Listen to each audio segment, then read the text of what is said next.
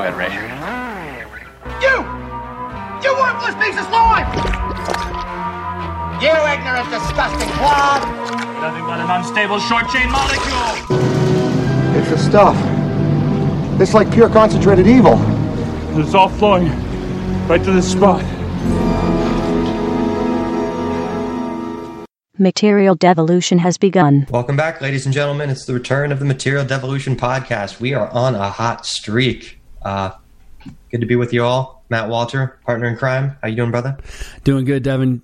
Doing real good. Yeah, what are we now? It's like 5 out of 6 weeks we've been doing this podcast. I mean, this is unheard of. It's unprecedented. It's good to be back. They had to lock us in our houses to make it happen. And the universe just gave us a ton of material. It was like, here, you guys are getting back into the game, so we're just going to go ahead and make life crazy and give it to you in one heaping dose. In one steaming pile of... It's never ending. Like 2020 is going to be the year that just keeps on giving, and not in the way that you want. Right, exactly. Right. We're not even halfway. It's not even halfway the done. Avalanche is just started, right? Absolutely. So, let's kick it off. Every week on the podcast, I think something we try to tackle is a topic of the moment, just because it makes the most sense to stay relevant to what is of the moment. I think that's kind of what the Material Devolution podcast has kind of evolved into, for me at least, is, it's an analysis of the current moment and changing times and a very relevant issue in those times. I mean, we can always pull out something fun like the Star Wars or something random, but most of our topics seem very topically relevant. So it's almost like we aren't choosing the topics. The topics are choosing us. That's how I feel. That's exactly what I meant. The universe is just serving it up on a platter these days for us, But yeah, no, absolutely. I think we've always kind of been like that, whether it was our first podcast of Twitter and the Mob or, talking about Freddie Gray or some of the other issues as gun violence or how did Donald Trump get to the presidency or anything like Even that. The random little ones like Nestle water crisis. I mean, just very of the moment things at that time, to me at least. So it's an interesting way to do it. So these things are just being rammed down my throat. So, we could always just be another pointless voice in the conversation. So I think if we're going to add anything, let's make sure we add something relevant. So, of course, we're still kind of in the throes of this, recent uprising in America about violence, specifically amongst people of color, but just against people in general, I think, as well. Not just minorities who, of course, are seeing the brunt of it, but it's a class thing almost, it's class warfare against the lower classes to a certain degree. So police reform is going to be our topic this week. We've touched on it in various ways before, but I think we're going to get a little more specific. What we're going to kick it off with, first off, was, Matt, I wanted to discuss some different tweets with you. I'm not a big Twitter guy. I don't have a Twitter account, but, Twitter's a way a lot of people just share their opinion, and it's kind of a hot take generator. It's a quick zero laser beam into somebody's mind and heart in a quick moment. It's an interesting way the news is shared and spread. And even if you hate it, you're lying if you're saying it's not a way news and opinions are shared in today's world. So I've been shared some tweets I came across that I think would be of interest for us to discuss that are very topically relevant. So I'm going to call this segment The Abyss. The Abyss. We're going to go into the abyss of Twitter and just let's dive in. Lurk around and see what we find here. So the first one is from conservative Washington Post columnist Jennifer Rubin, who's one of those never Trump conservatives. And her tweet was, every single person who has marched has to pledge to vote. This is like the neoconservative solution, right? We can vote our way out of this, right? So one of my favorite Twitter trolls goes by the name of Respectable Lawyer. He goes with a classic troll follow-up of, yes! We need Democratic mayors and Democratic police chiefs and Democratic city councils in these major cities to prevent police violence. Hold on, someone's handing me a note about these mayors and police chiefs and city councils of these cities. Okay, so it turns out they're all Democrats already, but hear me out. What if we had a black Democratic president and a black Democratic attorney general and a black Democratic head of Department of Homeland Security? That should do the trick. Stop it. Dead in its tracks. Hold on. I'm being handed another note. So, what the guy's kind of pointing out with the trolling is that, you're given this solution of voting. But historically, if we just look as back as recently Obama, you could make everybody a Democrat, make everybody in power a person of color, and nothing changed. It actually got worse. Mm-hmm. So what's that tell you about voting as a way to fix the solution if voting just gives you the people who perpetuate the problem? If you can't ever elect a candidate who can actually change the system, what's that tell you? If the system's designed to generate these candidates who aren't going to change it, how is voting a realistic solution? So what are your thoughts on that? About like if you're pledging you should vote, I mean, is voting the ultimate path to change? I don't think it's saying it's not something we should do, but it really isn't the solution, is it? I think voting in its purest form, when people aren't attached to ideologies or beholden to a certain party in order to perpetuate their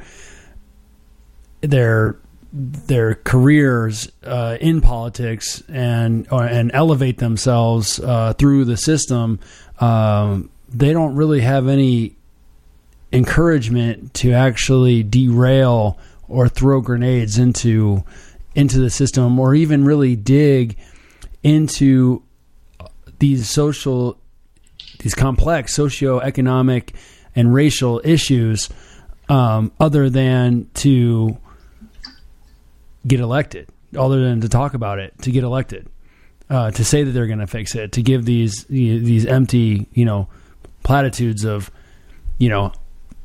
yeah, we're here for you, and we're going to change the system, and we're going to hold people accountable, and then on and on and on, and so on and so on and so on.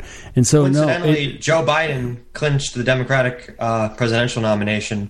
So what the Democrats are saying is the man who's most responsible, literally the guy who is most responsible in this country, individually, for the police state of the last 30 years, Joe Biden, all the crime bills he signed, all the police reforms he's backed, that helped the police and the police unions.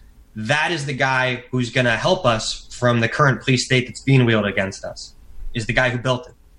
That's their solution. So I'm just caught in that dystopia right now where I'm like, how do these people keep like trying to pitch these softballs at you? Like you're going to take a swing. Like, this is garbage. Throw something good at me. Throw me a heater at least. Mm-hmm. Mm-hmm. Yeah, and it's interesting. I was talking with somebody on Friday, and we were talking a little bit about some of the things that he's heard, and they were talking about Rush Limbaugh was on with some morning show, and they were asking, and they were talking to him, and they're so blind to this whole privilege that he slipped and said, when they told me that I should go on your show. Nobody ever slips, right? No, and they told me that when they told me I should do your show, and then he just asked for questions. What do you want us to do? What do you want us to do? What should we do? What should we do? And they have all these people that are in these manufacturing consent, right? Yes, right. What should we do? You tell me, and then we'll enact those things. Why can't the people in power come with ideas and say, hey, I have this example, I have this bias that I see in myself that maybe I can overcome. And the way that I think I can overcome that is X, Y, and Z, right? Because it's going to take those little things, right? That's going to change. It's not, these institutions are rigid. And that's my whole point, to circle back around to these politicians and to voting. They're very entrenched. They're old. It's like what you were saying about police officers and what they were originally designed to do is protect private property, not really to serve a community. That's something we were talking about before the show, and I mean, it's just an important historical footnote to understand the relevancy and how police agencies have developed. There's nothing in the Constitution about the police. The police are a very recent invention. Basically, in early 20th century, robber barons needed a way to protect private property, enforce immigration, all those things, immigration labor. And so they hired hundreds of goons and built these private security forces and bribed local lawmen to, deputize their men and justify what they were doing. But there's nothing about the police in the Constitution. There were nobles and there were sheriffs. They were elected in cities and they were from those cities. And they might deputize some people, and those people were from those cities. But you had a very limited police force at that time. And the one benefit we can say is that, there was more violent crime back in the day when people were less educated and the world was less civilized. And that necessitated a growth, I think you'd say, in the need for the state to monopolize force. So all of a sudden you've got these new agencies, the FBI, the DEA, the CIA, Black Ops we don't even know about, you know what I mean? There's wildlife officers who have guns. There's tax bureau agents who have guns. Everybody has guns. They're all armed. We've got all these layers of armed protection where it's built up to the point where it's so entrenched, everybody needs to protect themselves because it's a job industry. Well, everybody's afraid of the police state, and I am afraid of the police state, and I believe that thin blue line flag is an example of that. But I will also say that the police state is here. We live in the police. We are policed disproportionately to the amount of violence that happens in the United States. Most people. It's very arbitrary, and it has a lot to do. It has a lot to do with where the power brokers need it deviated at that time. Let me throw this little paragraph I wrote about the police at you, and I want to get your thoughts, and then we'll move on to the next tweet. I know you've got a great article you shared with me earlier that's going to be our centerpiece today, so I don't want to waste too much time in the abyss. But it does. Wasting time is not time wasted if you enjoy doing it. Hopefully, we're learning something. Go ahead. Hopefully, so yeah. Here's what I wrote, and this is just like a brain food. I'm not even sure how clear my thoughts are. I do think it's important to write. Like a lot of things we just do is we just speak off the cuff. But if you actually put thought to paper or text digitally, you're kind of like transferring your knowledge in a way where you're forced to reflect upon it. It's not in the moment, and it almost gives you the ability to rethink it and curate it more. So I do think maybe there's some sense I'm going to make here. Let me throw it at you. All right, here's what I wrote. You shouldn't aim to transition those that serve the old power structure. The idea is to create a new power structure that the old one is forced to transition to. This is ultimately what the old power structure doesn't want. They want to protect their jobs and power and perpetuity for themselves and people they see as being like themselves, even if it's anti-democratic. It is anti-democratic, actually, because that usually is what happens, because they prevent the correction of unjust polities in order to remain entrenched. You don't take a corrupt politician and make him ethical and then re-elect him. In my opinion, you've lost the privilege to be in power once you've been proven corrupt in any way. So if you are corrupt, or if you knowingly allow corruption, which is almost even worse in some ways, you forever forfeit your ability to hold power. It's a privilege that's only temporarily granted to individuals and should be shared by the community when possible. And so it needs to be placed into a structure that doesn't allow it to remain entrenched.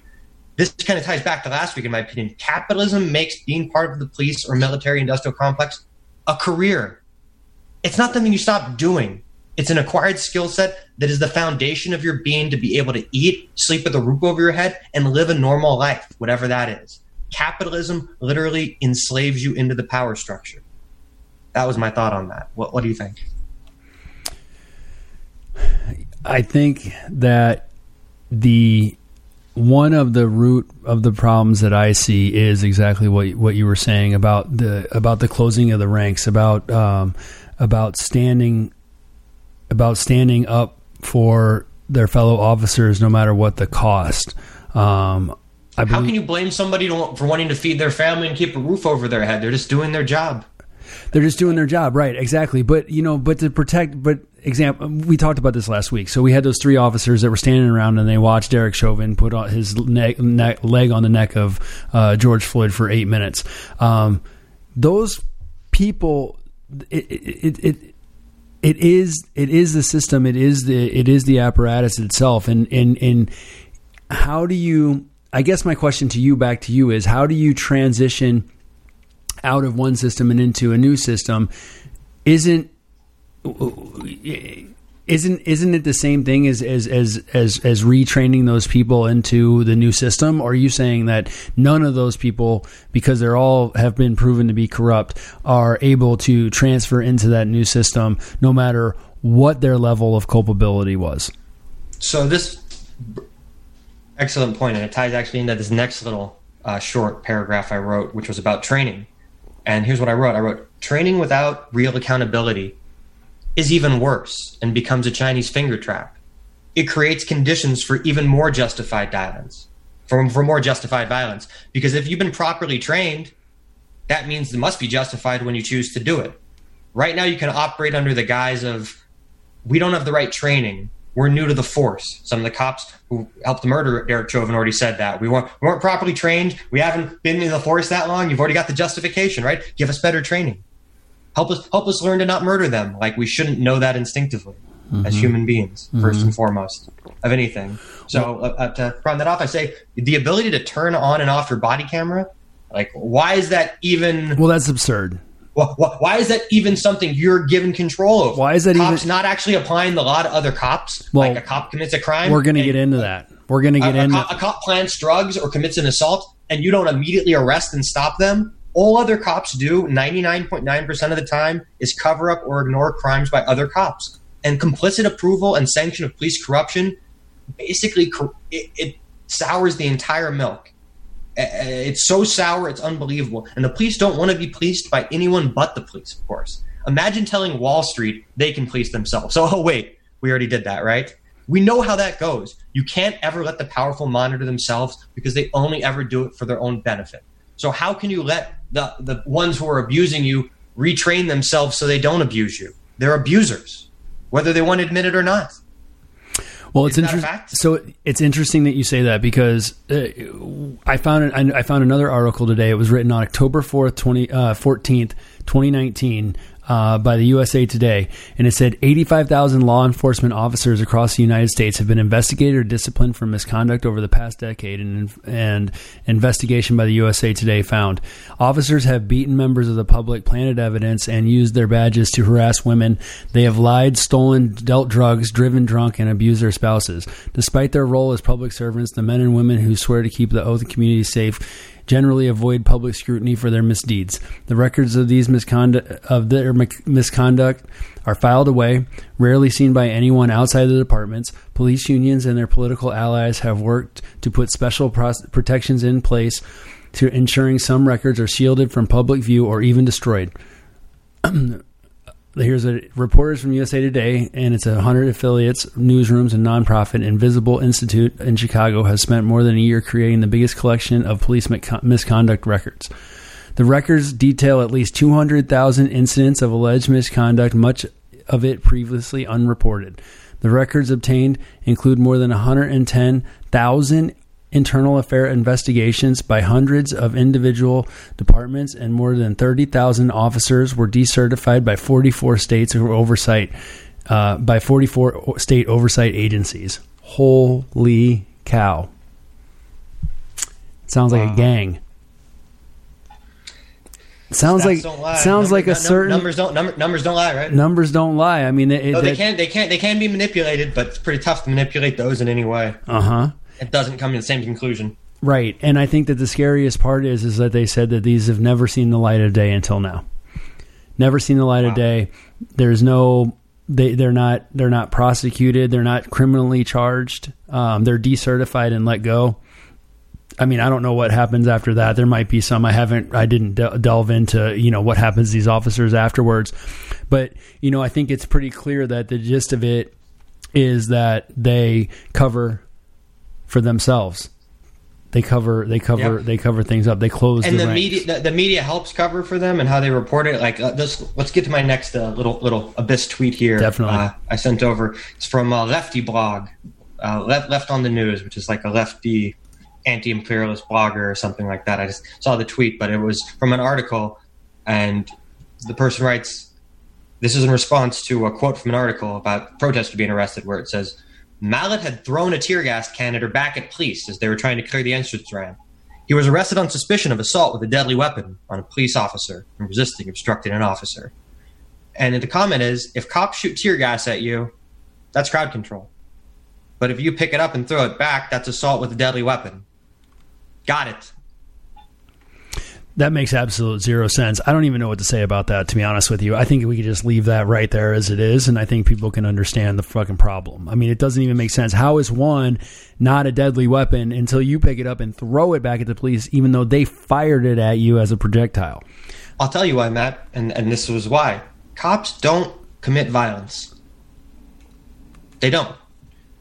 Technically, because they have a monopoly on force and they police themselves, it's always justified when they do it in the moment. At most, you can hope to complain and get it reviewed. hey, I'm going to stop this cop from murdering me by voting him out of office. like imagine telling like a black person as they're getting the shit beaten out of them, don't worry, you'll vote him out of office next year.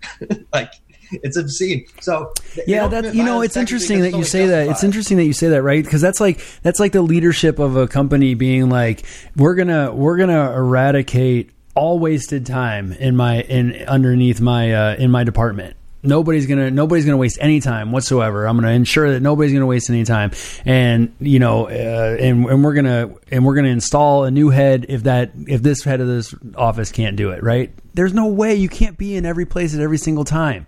You can't be everywhere. You can't be eyes, ears.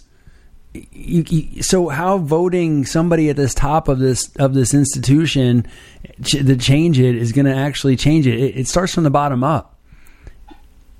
It does. And to just round out that thought, I wrote that, if you have absolute authority, then you're in a position of power to always justify your use of force. So, the states... Well, didn't William Barr just do that? Yeah. I mean, and it justified, war crimes and use of chemical weapons and all those things. That's that guy. And then he held up a Bible and explained a Bible, and then he went home. So here's the thing. It's like, because of the way society works, it's like we've all agreed that we're giving the government a monopoly on force. That's kind of what the point of having a government is, if you think about it. Really, for a point of protection, ultimately, right, as a group, is we're saying, hey, you guys can use violence when necessary, because we all agree these are the rules of when violence is necessary. Mm-hmm. And then they use it completely outside those rules and say, but it's always necessary. Here's how, and stretch the rules to fit their meaning of it. So it's like you're incapable of wielding it without justifying it, because there's never any introspection or true oversight, right? Let's talk about wielding that power. Let's talk about those Buffalo guys. Let's talk about that. Yeah. Oh, wow. Yeah. So, I don't know if anybody saw this video earlier this week, but there's like a 75-year-old dude, a protester, a white bald guy, and he's talking to some cops who are trying to clear a square. And I forget what he's talking to him about, but like they try to get him to move, and he like leans in. He doesn't shove him. He's literally just standing there, and two of them just like shove him over, and he falls back, cracks his head, bleeding out of the ears. And he's just like lying there. And you hear, holy shit, he's bleeding out the ears. Keep moving. And they just like walk past him. Like he's not. Yeah, and then there. One guy tries to stop, and the other guy pulls him off. Yeah, one of there's like a big group of Buffalo cops, like 10 of them. So these two guys got like suspended without pay, and then they got, didn't they get like arrested or arraigned or something like that? They got charged with felony assault. Yeah, assault. They actually got charged with felony assault, which is like the first time I've ever seen something like this happen in my entire life. All their fellow police officers met them outside the courtroom to cheer. It's one of the most disgusting videos. And that's what we talk about when it's like there's this like thin blue line, this code of honor where literally the police are at war with America to them. To them, like, they are separate from us. They are this different group that is somehow above us and gets to wield godlike powers. When people see somebody walking around their neighborhood with a gun, well, you know what that tells them? This person is given the ability to decide who lives and dies, and then they figure it out afterwards. In the moment, it's always justified when that person does it. That's the truth. That's what a cop has. And when you let somebody walk around with a death weapon and the type of attitude, it's been proven over and over again, where escalation of force, no de-escalation, the ability to always choose the most violent, methods possible. This is leading us to a very slippery slope we've come to with where, like you said, it's just a few bad apples. Most police aren't violent. Yeah, but if the ones who are violent never get reprimanded or get weeded out of the force, then what good is it? Then the whole thing is that way. Then the whole one bad apple spoils the whole bunch. Am right? I dealing with a good cop or a bad cop? Is Don't know. Beat the shit out of me or be cool with me because he understands what the situation is? Or is his partner going to roll up and then everything's fine until he gets here? But it doesn't matter because this guy's not going to say anything. But it's not like they're behaving this way because they've been mistrained. That's the funny thing with like the George Floyd thing, where they'd be like, we're new to the force. They trained us out of it. They're doing exactly what they've been trained in. Like, that Minneapolis police force went to that warrior training that we were talking about I think at one point, where these guys go to seminars on how to beat the shit out of you. Right. These guys post on secret Facebook groups memes to each other about how they love beating the shit out of people. They get off on it. Like, to me, like, that'd be like the most depressing, sad part of the job when you have to use violence on somebody. Like, literally, just like depressing. Exactly. Like, it's depressing having to hurt somebody. I think like it's your goal in life to avoid fighting. As a police officer, you're putting yourself in a situation where you know you're going to be having to deal with violent, depraved, angry people. Like we say, it's a very difficult job. Nobody doesn't know what they're getting into. So correct. If we haven't created a system where you're going to be able to deal with these situations in a way where you're not constantly asserting, violence as authority, as a kind of, sort of Damocles that always dangles over somebody's head. I mean, that's what black people, I think, ultimately feel, is that, like, if I get mouthy with a cop, they could shoot me. If I do nothing, if I just sit here, they could shoot me. If I push them, they could shoot me. You could do any of these things, you feel like, if you're a black person, and that sort of Damocles can drop on your fucking head in a moment. There's nothing you can do about it, and 99% of the time, that guy's not going to jail. You might get fired.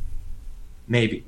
Nowadays with video evidence. So that's the situation we've created. So I think that's where I ultimately get to with the, the transition state of things. Like we talk about, the last tweet I sent you was about that police officer in Queens who got caught on camera pulling down the face of a protester who had their hands in the air.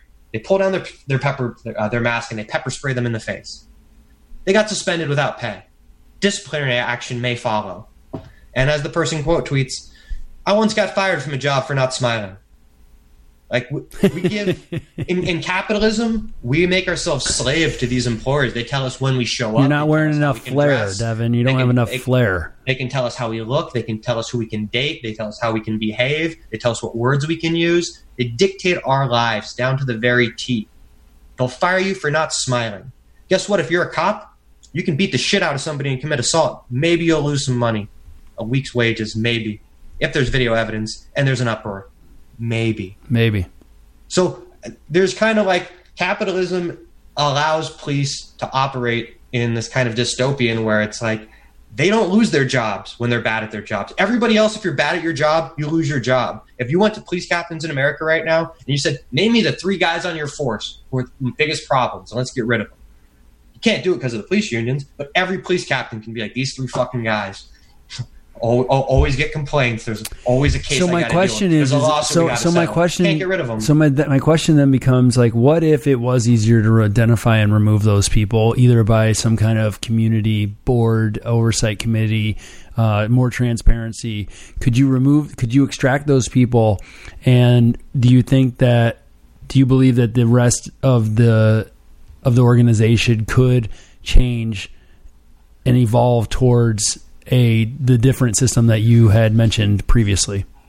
Now, before we get into your major topic, an article, I mean, my idea and my concept is based on the fact that my idea, and at least my concept, its paradigm, is that, these communities, they feel radically isolated and morally disenfranchised from society. And basically what's been done is, because of society and the structures in place, you've made people so poor and uneducated that they're incapable of helping themselves and their communities. And then you blame them for the situation you created and forced them into and violently keep them in. Yeah.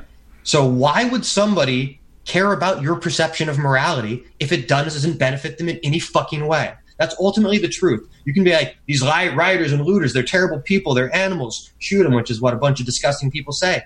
But what these people don't understand is they can't put themselves in the mindset of your morality means nothing to somebody, because guess what? If that person who was a rioter or a looter adopted your mindset immediately, their life would not change in any way, shape, or form. Correct. So why should they adapt your morality? It doesn't benefit them. The whole point of morality is to share in it together.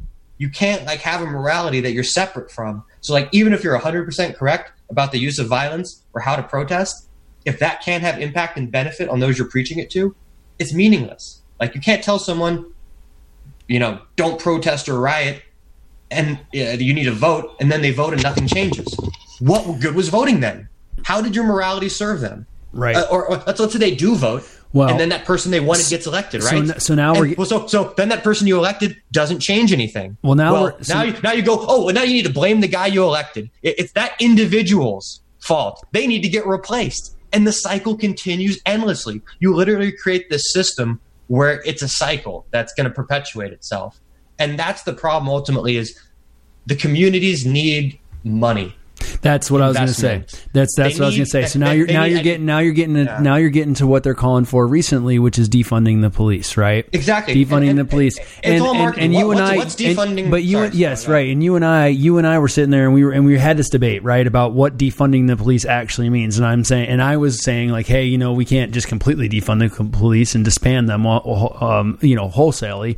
And you said, yeah, well, we can. And then we were talking about this whole different structure that you can't just reform people into and retrain people into a new system. You have to pretty much cut it off and then create a new system. The main thing is, it's like if people had better jobs and had better education and more community services, right? Yeah, better services. Have more reason to care about their community. Better community centers. To success. If you weren't walking by the broken windows, and you weren't and they had more pathways to success through education and other means, it would be much better than having APCs and riot police and SWAT and everybody being able to look like they are also could pass them off as Army Rangers every time that they send somebody. I think the main thing too is it makes people feel that their rage isn't justified. Doesn't it make you feel like you're occupied at that point? If you were in a lower income community, and this is the other thing that I was talking about, right? If policing, if a greater police presence actually led to less crime, it would make more sense to have more police carrying bigger, badder weapons. But it doesn't do that. The most heavily policed places have the most crime. So what does that tell you about the police? Are they seeking out this crime? Is it because there's more of them there that they just find this crime, or is it because they are profiling, they're harassing people and stopping them from no reason, and then they find things because it's just opportunistic? The laws are written and made by the rich to control the poor. That's ultimately the foundation of the police. And if you don't understand that, then you're never going to get to the point we're at right now. Huey Newton, in the Defense of Self-Defense, wrote in 1967, men were not created in order to obey laws. Laws are created to obey men. They are established by men and should serve men. The laws and rules which officials inflict upon poor people prevent them from functioning harmoniously in society.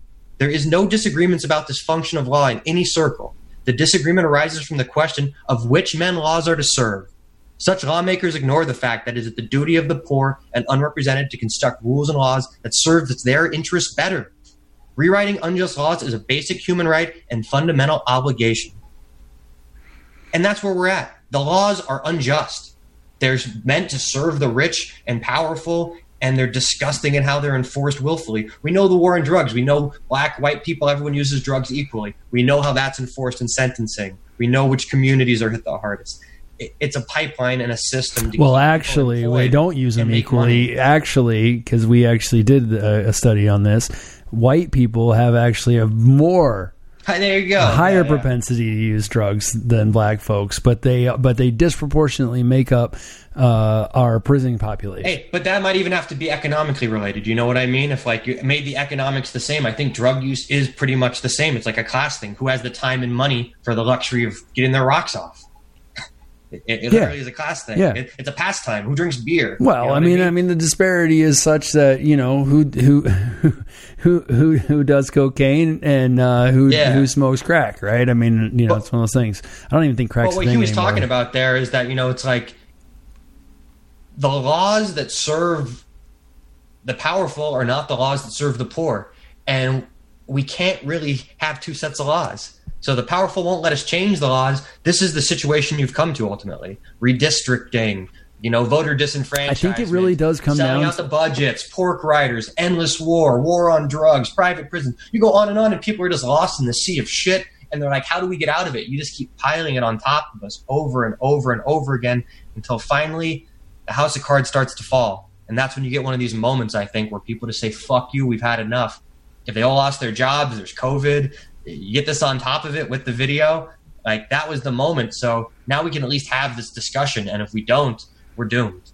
We're really doomed, right? Exactly. So how can we have this conversation with those in power and the powerful without them beating us with sticks or calling us communists or fascists or morons, actually having the ability to have a conversation with you. It's like, I've had conversations with these people, and the problem is, you try to have this, they'll leave the room. They'll call you names and just walk away. They can't have a discussion about it because it's a very, very dark reflection about who we are as a society and what we've allowed to happen. Yeah. You and me are complicit in that. Yeah.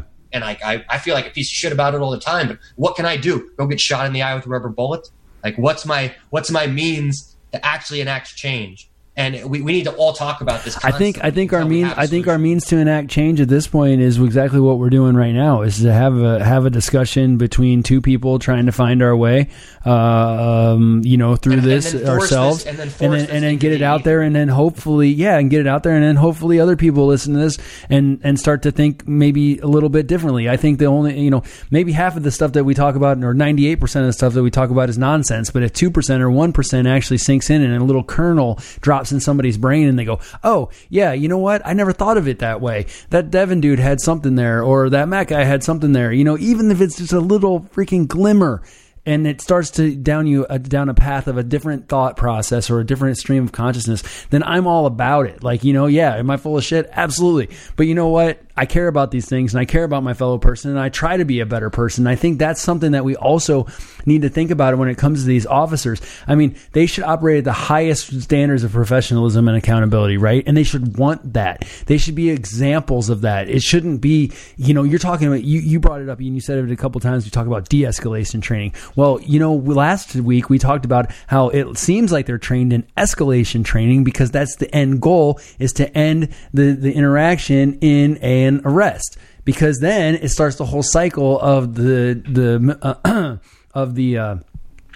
criminal justice system, where everybody gets paid, right? Nobody gets paid if they let you go, right? Nobody makes any money. The lawyer doesn't make any money. The DA doesn't make any money. The court system doesn't make any money. The bail bondsman doesn't make any money. So it really is. It is parole that officer. Sort of, you can go on and on, right? On parole officer, exactly. The guys right? who build the jails, the guys who build the courthouses. Absolutely. You always need a bigger jail. You always need a newer one. You always need a newer courthouse. And as that industry balloons and gets bigger, and when we set up more infrastructure to support that, then we have to feed that system. So we need a greater funnel, right? So we need to have ways to entrap people, ensnare them.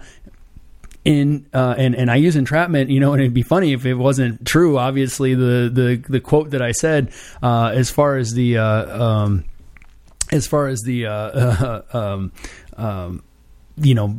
police, 85,000 police officers, incidents over the last 10 years, as far as these officers are concerned, of all array of freaking things that they've done wrong. And then every day there's millions of people, thousands, tens of thousands of people who are in jail simply for the crime of not having enough money to make bail. Mm-hmm. Mm-hmm. Well, so here's you're not guilty. You're not even officially indicted. You just can't make bail. So right. You just got to sit there because you're broke. Yeah, and that's an interesting one, right? Because they reduced or eliminated bail in New York City, and some of the looters and rioters that were getting arrested and then getting released right away back onto the streets. And, obviously some of those people were opportunists. They were saying that, people were driving up in SUVs and, smashing a window, going in, 100%. Getting out, coming out, 100%. So they ended up suspending that program temporarily for these specific incidents. But I don't think that's the problem either. And these are complicated. You can't just broad brush any of these problems, right? Because the solution because you also get because what was the young man that got thrown in Rikers for he had a backpack. Remember, it was about a stolen backpack. What was his name? Oh God, I'm gonna. Been so many, man. Right, we're gonna get eviscerated on Twitter for this. No, I'm just kidding. Yeah. But there was a young man. He was accused of stealing a backpack, and he then got thrown in Rikers for like 2 years because he couldn't make bail. And then when he got out recently, and then he shot himself. So you have to protect against such scenarios like that. but it's so hard because like how do you apply these changes to where they make sense? Also, yes, right. So that point, like I wanted to just round down on before we get into your article was just that investing in communities and defunding the police. It's about a transfer of priority. Like the police don't need more money. They already are the most funded organization in the country, and they're the only ones who keep getting more money even in times of a recession. They don't need more APCs. They don't need more private monitoring. They don't need more SWAT vests, okay?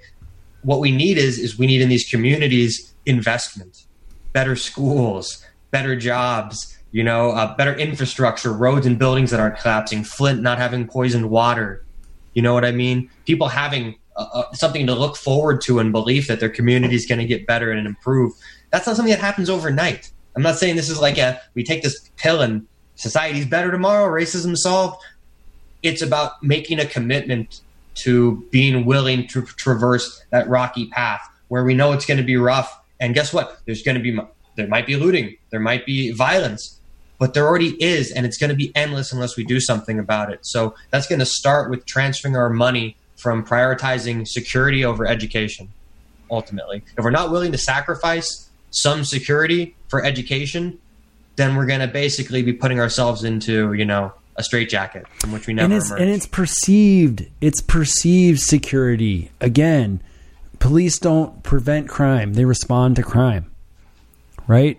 So... Oh, and which crimes? There you go. And where and when? Where they are, it's proximity. So obviously, like I'm saying, if it's more heavily policed, it also, makes sense that there's more crime. If there's a shooting on Park Avenue Boulevard, in front of some millionaire's place, there's going to be like 30 cop cars there in a minute. If it's somewhere in like Chirac, like how long before the squad cars roll up? Mm-hmm. You know what I mean? Like there's just a difference in how these things are applied. Didn't Public Enemy sing a song about that? 911 is a joke. So, and I think people just you force them to live in this state where, like I said, we're accustomed to letting people who we don't have any faith that they're going to use their power correctly get to walk around like gods and wield death without refute. So you want to know what the biggest travesty of everything that we've just talked about is that there is zero comprehensive data regarding police uses of force.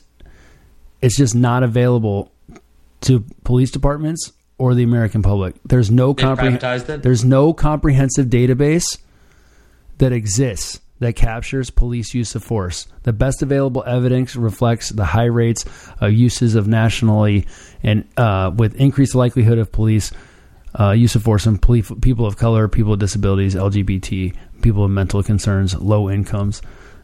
Intersection with these communities is greater. So that's where the use of force is because they police them more heavily.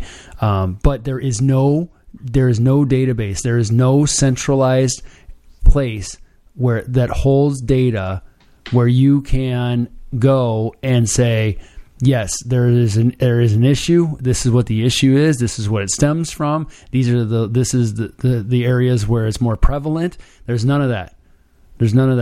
They don't have a system in place to capture these instances at all. So doesn't that tell you exactly what they care about and what they don't? Yeah, I mean, capitalism demands it because, like I said, it's a jobs program. It's entrenched. What are all these people going to do? These millions of people who make their livings somehow insulated in the complex of human misery that is, the police or the military complex. You know what I mean? Like, can't completely argue that people don't need to live in society. Like, you don't just say end capitalism and it just happens. So how do they exist then? Like, that's the real tricky part for me is it's like you can defund these organizations, but what we're basically advocating for is, all right, prison reform, end the war on drugs, police reform. You're basically saying we don't need tens of thousands of lawyers, judges, receptionists, private contractors, private security guys, jailers, wardens, bail bondsmen. You can keep going through the list, right? We don't need you guys to do your job anymore. There's too many of you. Like, you basically built a living off of suffering, and we need to reduce that. Well, what are they going to do then?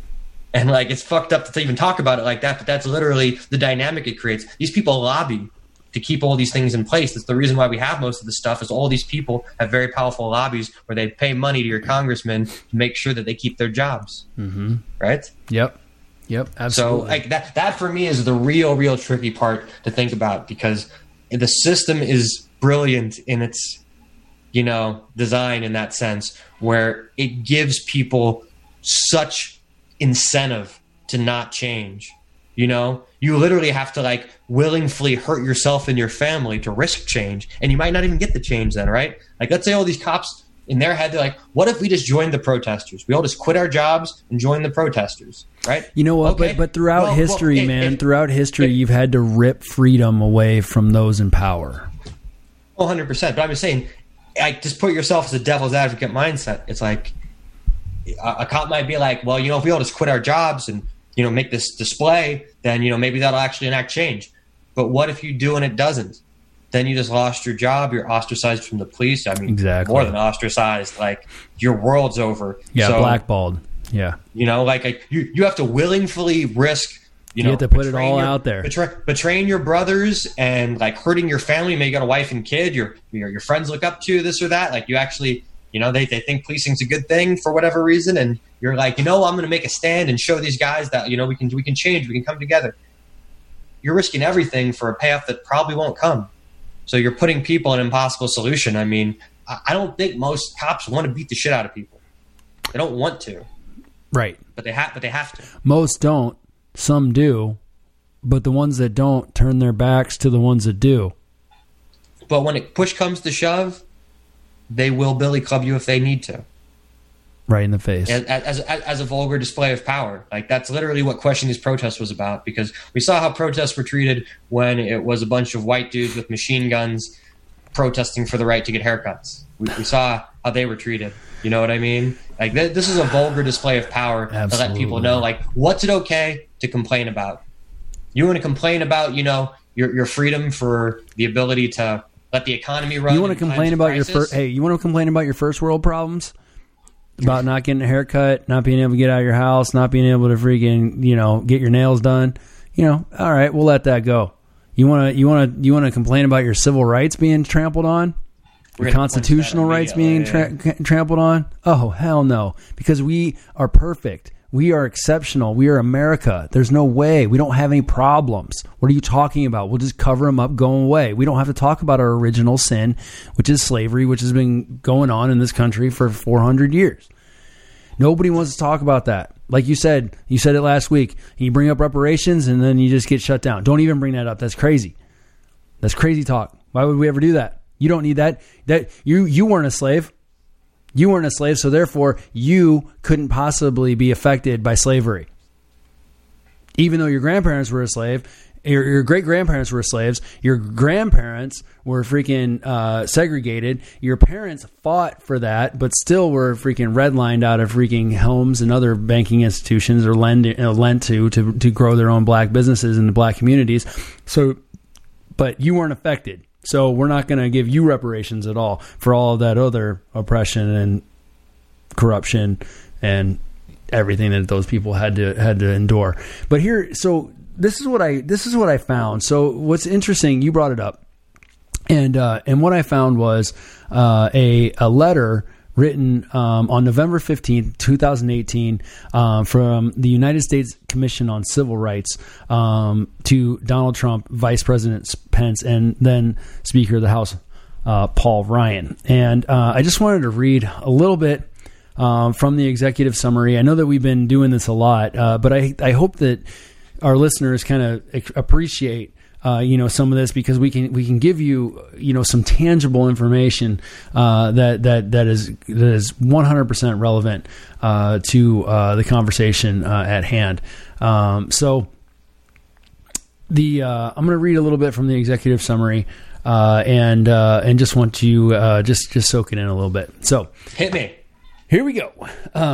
Executive summary. The relationship between law enforcement and many communities in the United States is fraught and challenging, particularly for those who experience violence violent crimes coupled with intensive police presence and surveillance. A number of recent developments suggest a renewed commitment to resolving this issue. For the first time in decades, the country has witnessed ubiquitous and sustained protests by young people, communities of color, and other impacted populations in cities all across the country. Further, in hope of fostering better community-police relationships, many law enforcement and city officials around the country have started implementing reform strategies to allay communities' concerns about actual or perceived unfair and unequal policing. Reform advocates often acknowledge the positive steps that some jurisdictions are undertaking, but reported cases of excessive force remain a national concern. Furthermore, the Bill of Rights of the United States Constitution guarantees that fundamental rights of both law enforcement and the communities they serve, whose rights are protected under the 4th, 8th, and 14th Amendments. While allegations that some police force is excessive, unjustified, and discriminatory continue to proliferate, current data regarding police use of force is insufficient to determine if instances are occurring more frequently. The public continues to hear competing narratives by law enforcement and community members, and the hard reality is that the available national and local data is flawed and inadequate. A central contributing factor to the absence of the mandatory federal reporting and standardization reporting guidelines, former FBI Director James Comey stated that, quote, "Not long after riots broke out in Ferguson in 2014, I asked my staff to tell me how many people shot by police were African American in this country. I wanted to see trends. I wanted to see the information. They couldn't give it to me, and it wasn't their fault. Demographic data regarding officer-involved shootings is not consistently reported to us because reporting is voluntary. Our data is incomplete and therefore, in aggregate, unreliable."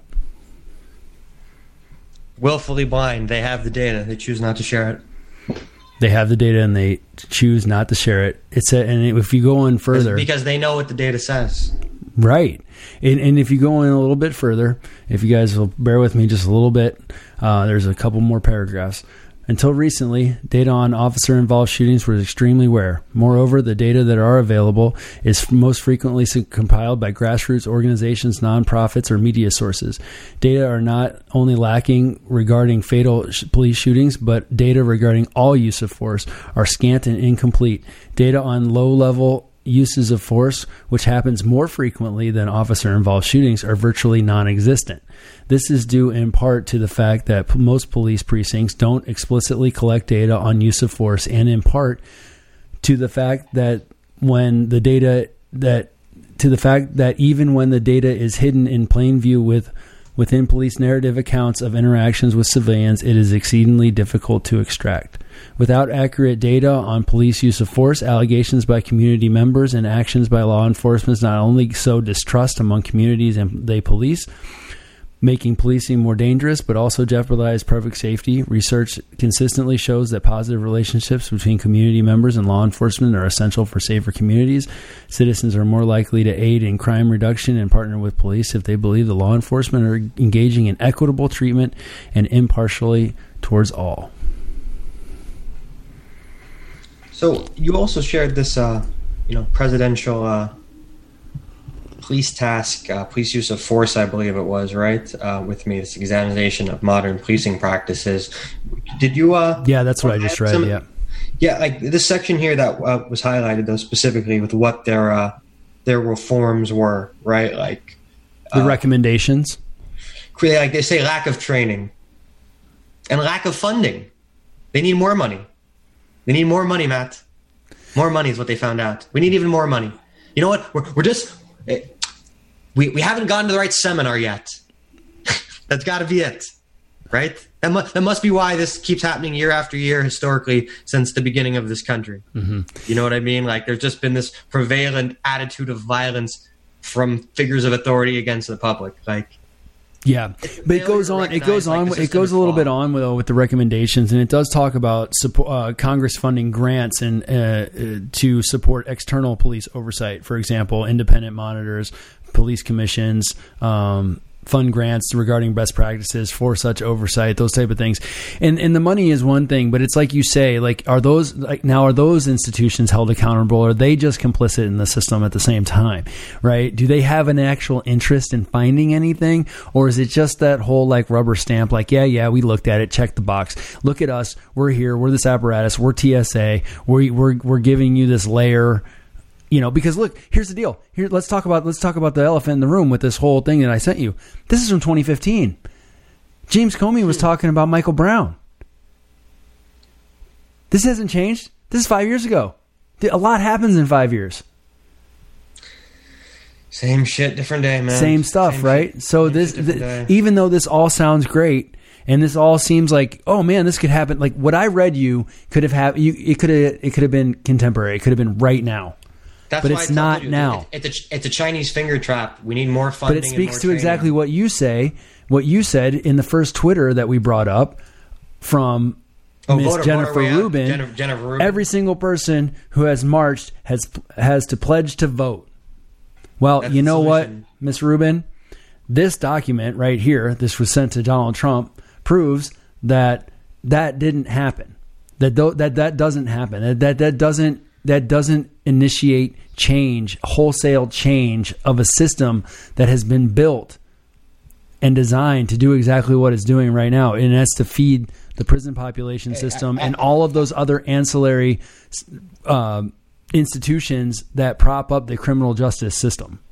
And as our friend, like the respectable lawyer, pointed out, you know, like, hey, all these cities happen to have Democratic city councils and mayors and all that, and governors, and it's shit still happening. Oh, wait, even when the president was black and a Democrat, and now, like you're saying, oh, it's not about being a Democrat, it's about identity politics. It's about being a woman. It's about being now, black. I will say... When those people get elected, somehow the police state still remains the same, almost as if the police state only is going to allow somebody to get elected who's going to perpetuate the police state. That's the only identity politics that power cares about. Who's going to let the power perpetuate? They'll gladly let an LGBTQ person who was, you know, like a Swahili Rhodes Scholar become president as long as they're cool with drone strikes and beating protesters. Right. Yeah. That's the mindset of these people. Really I will say that though, that there are subtle differences when you get different people at the top, and the way that well, we talked about that with Biden. Like, okay, but there is a difference in abortion rights. There is a difference in how you speak about human beings. That does matter. That really does matter. But we're talking about gradients of the smell of the shit. And True. When you're given those choices of, do you want the, you know, baby diarrhea or do you want the grown man turd? Like, you're not like, well, I'm really happy to choose between these choices. Why are we choosing between shit? Why is that the only choice every fucking year after year? Shit A or shit B? And even if you think it isn't shit, it somehow gets sold to you as something that smells good. It always ends up being shit. It always ends up being shit.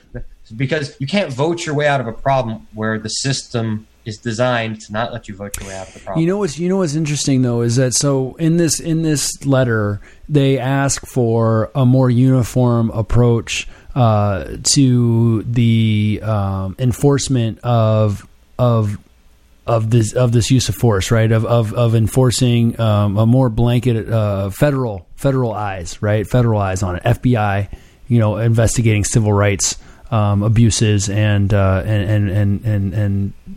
you know, constitutional right abuses, and that's what they called for. But in 2018. Jeff Sessions said that their Justice Department would leave the policing to the local authorities, saying that federal investigations actually hurt crime fighting. Except local authorities don't even live in their locality, as Minneapolis proves, with less than 10% of the police actually living in Minneapolis. That's just insane. I mean, this but is they live design. In the suburbs, right? And they live in the suburbs, and they come in. But see, that's even doesn't that even? So I live in. It's by design, man. Well, so here's the thing. So I've actually lived in areas where, you know, it's very segregated. Maybe not consciously, but subconsciously. And in the suburbs, it is more of a white middle class suburban community, as you would think of it as in middle America. And those people have a certain arrogance about them when they talk about the people from across the river. And if you're that person on this side of the river, and you are and you believe already fundamentally that you're better than those people on the other side of the river just because of your economic status, and you're the one in control, and you're the one policing them, then how aren't we in a situation like in the 12th century or where when you're just policed by, you know, the knights that are just, you know, I'm noble, I have a mandate, you're just a serf, you just work for me, you're lesser than, you know, that type of thing. I mean, shovel my shit. We turned cities into concrete jungles when they used to be for the people, so now they're for the cars. And then we made it illegal to be homeless, so you can't sleep on the streets.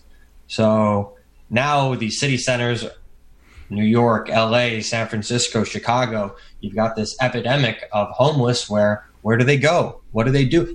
Like, there's nowhere to go. Even there's not even like parks to be in, and if they are, that makes the park super unsafe. Then you got a shitload of people living in unhealthy conditions doing drugs in the open. I'm not even talking about homeless people. I'm just talking about the fact that when they go in and police these areas that are of socioeconomic plight, then how can they not go in with the feeling of authority and righteousness, given the biases and all the things that they pull, that the officers pull in? How can you non-discriminately? How do you treat the worst, though? I think that's why I brought up the homeless, was like, this is capitalism. How do you treat the people at the lowest rung of capitalism? You make it illegal to be broke.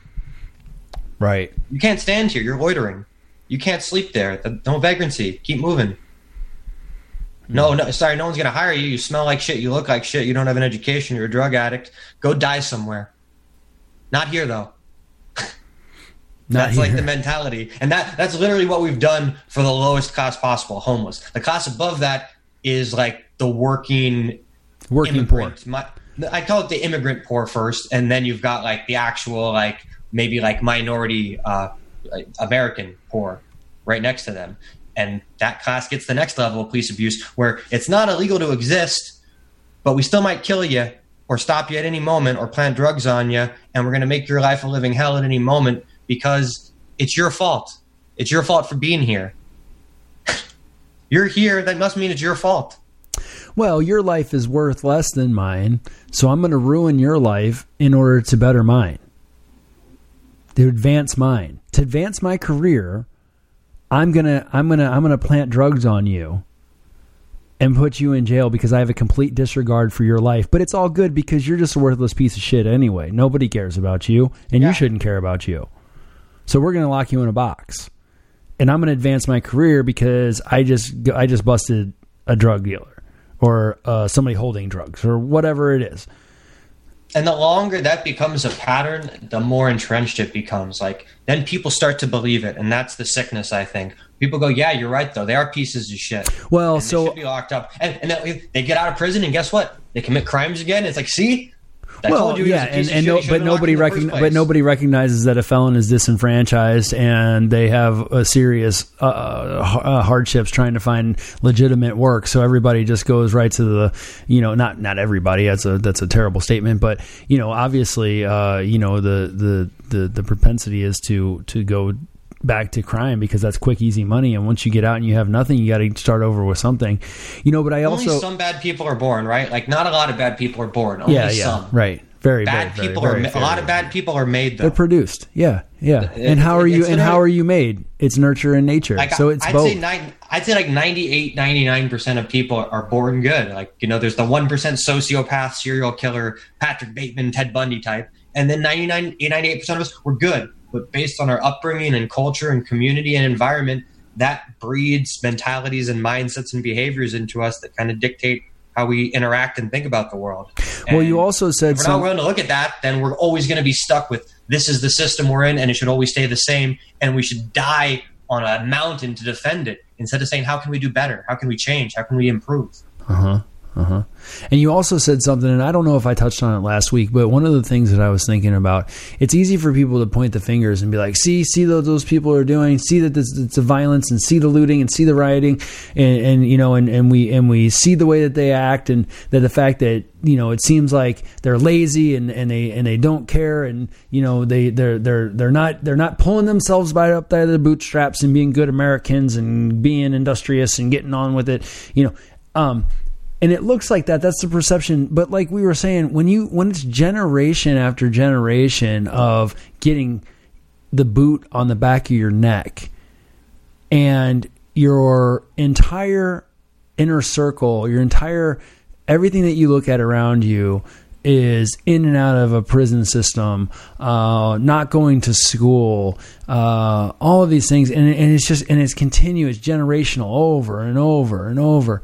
At some point,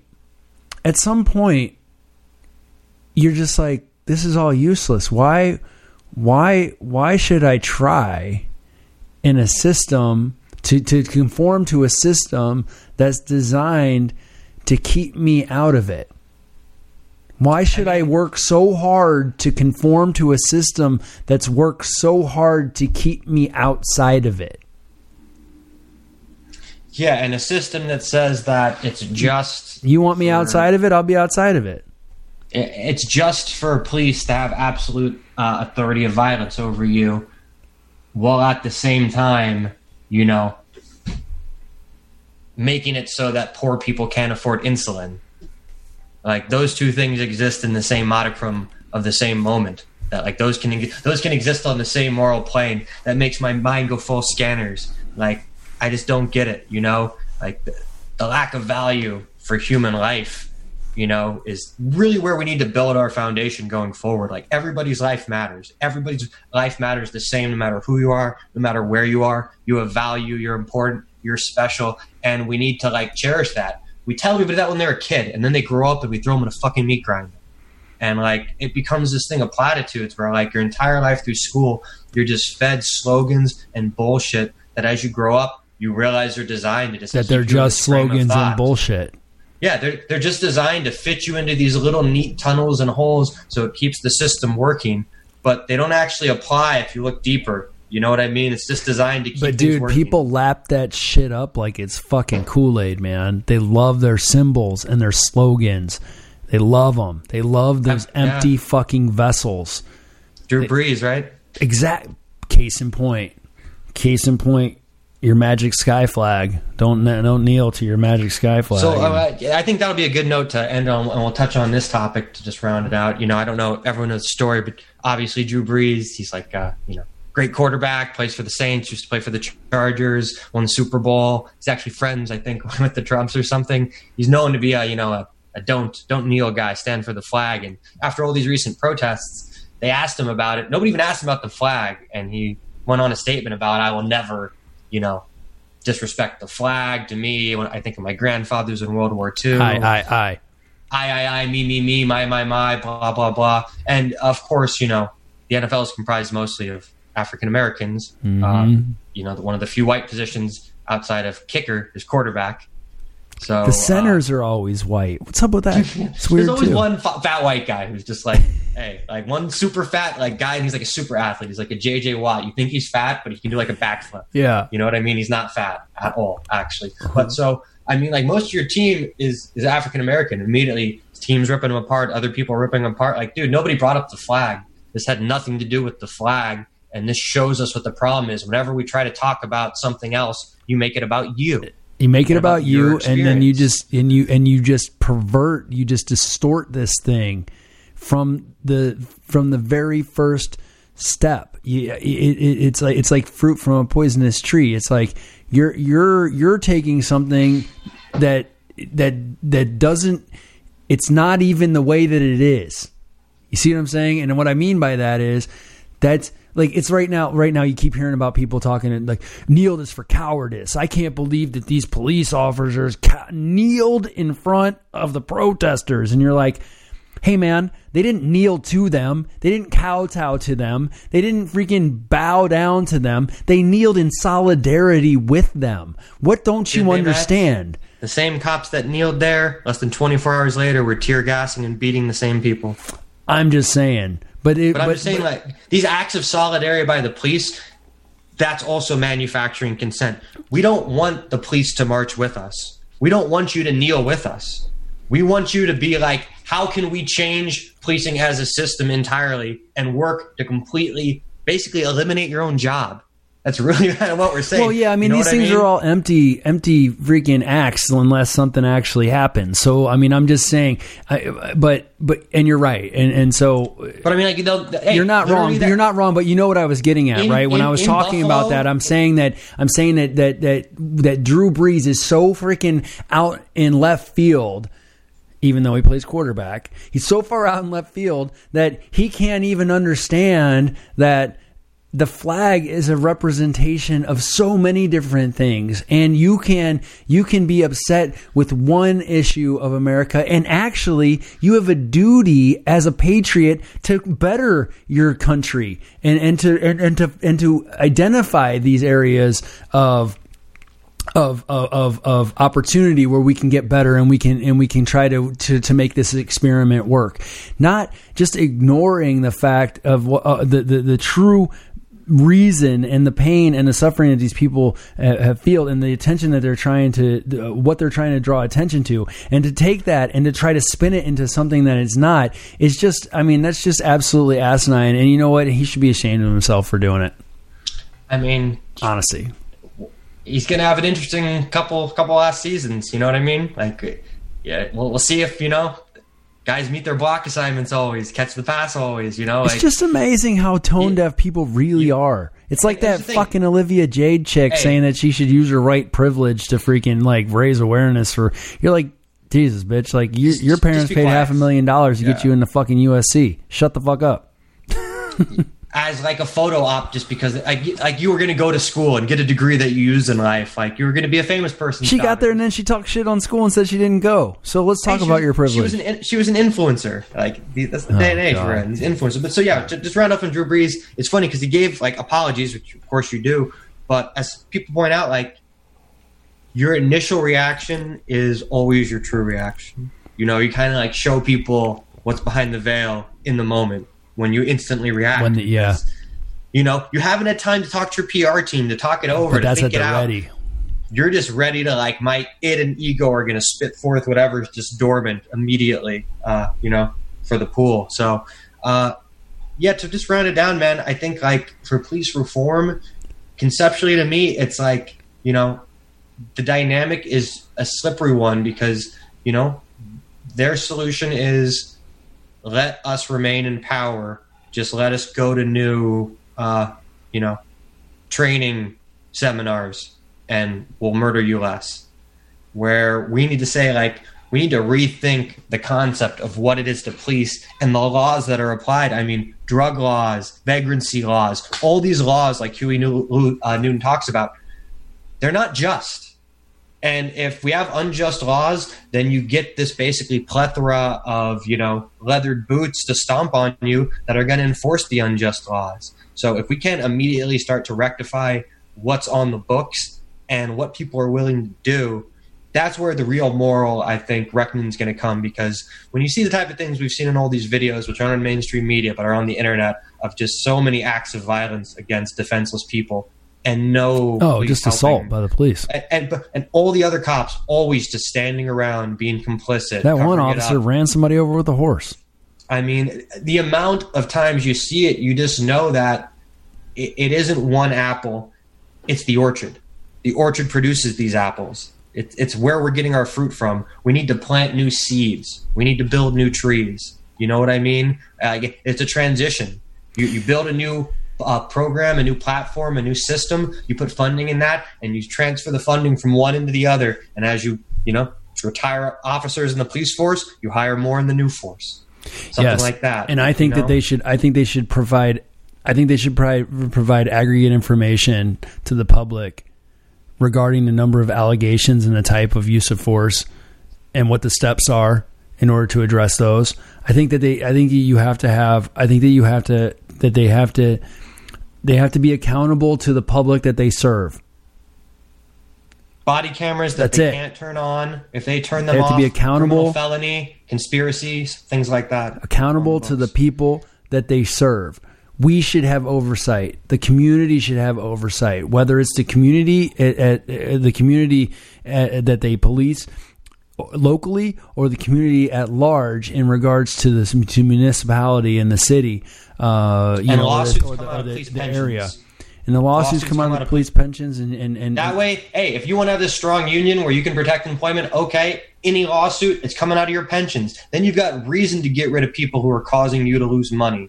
You actually got something, but it creates that dynamic again where still, you know what I mean? But dude, we don't know what we're fighting. We don't know this entire scope and the magnitude of what we're trying to fight against if there's no data in order to analyze, in order to take a step forward. They hide the data, so right? which is exactly what I talked about, right? In the letter with the Commission on Civil Rights wrote. Without the transparency, how can we educate ourselves? That's the very, very first thing that needs to be fixed. There has to be a database that is both accessible and utilizes and contains data that's actually good. That's good data that we can use. Yeah, it's like there's like the 5 stages of denial. You need to go through the process. I think you're right. The first step is transparency. We need to know what's up. We need the numbers. We need the facts. Second step, education. We need to learn. We need to read. We need to listen. We need to speak. We need to discuss. Third step, reflection. We need to think. We need to, idealize. We need to strive for something better. If all we have is what we have right now, then we're doomed. We always need to be pushing for more and better, because if you think this is perfect, the perfect world we're living in, then, that just depresses me beyond belief. So it's like the fourth step is reform, actually taking action, actually saying, okay, these are the ideas, let's share them, decide on them, and implement them somehow. If we don't work ourselves through that process, then I think we're going to get lost on the way. Control. Right. And then control. How do you control it? How do you continue the oversight and accountability moving forward? How do you control the system now that you have in place to make sure that these things are continued and furthered and we don't regress back? Yeah, there's so many mechanisms, Matt, that it's crazy. I mean, redistricting, the Electoral College, having 2 senators per state. All these things are part of this system designed to fuck us. They literally are. And the crazy thing is you can't fix the system without fixing all of them. So it's so difficult because you fix one thing, you got 19 other firewalls keeping it in place. So, it's going to be tough. I think, I don't know. We're talking about transparent rebuilding of, the United States as an institution. Of an inherently secret system. That's the problem. So this is a true revolution. For your own good, right? We'll keep this knowledge from you. Yeah, exactly. Right. So we can fight crime better. Yeah. It's that finger trap you're talking about, circular logic. I really enjoyed talking with you this week, man. It was a great topic and great article you shared. I'm going to read through more. I think it's 200 pages, but just the topical stuff is interesting. Absolutely. I'm interested to see how 5 years ago they're able to put forward a classic case, 200 pages of drivel that they do nothing. And I'll link to it. I'll link to it below so people can see it as well. Yeah. So it's good. But yeah, definitely, man. Hey, the protests aren't slowing down. I think the turnout this weekend was bigger globally than it has been in the past. I think we're moving into day, 10 or 11 or almost 2 weeks of this protest. So obviously this topic is not going away. I hope that people continue to push forward. Don't get tired. The goal is to wear you down and to not hear you and to not change. So continue to stay out there in the streets. We'll continue doing what we're doing here. And peace and love to everybody out there. Stay safe, COVID-19, and duck when the rubber bullets come. Yeah, stay safe, everybody. Great being with you all. Peace and love. Late.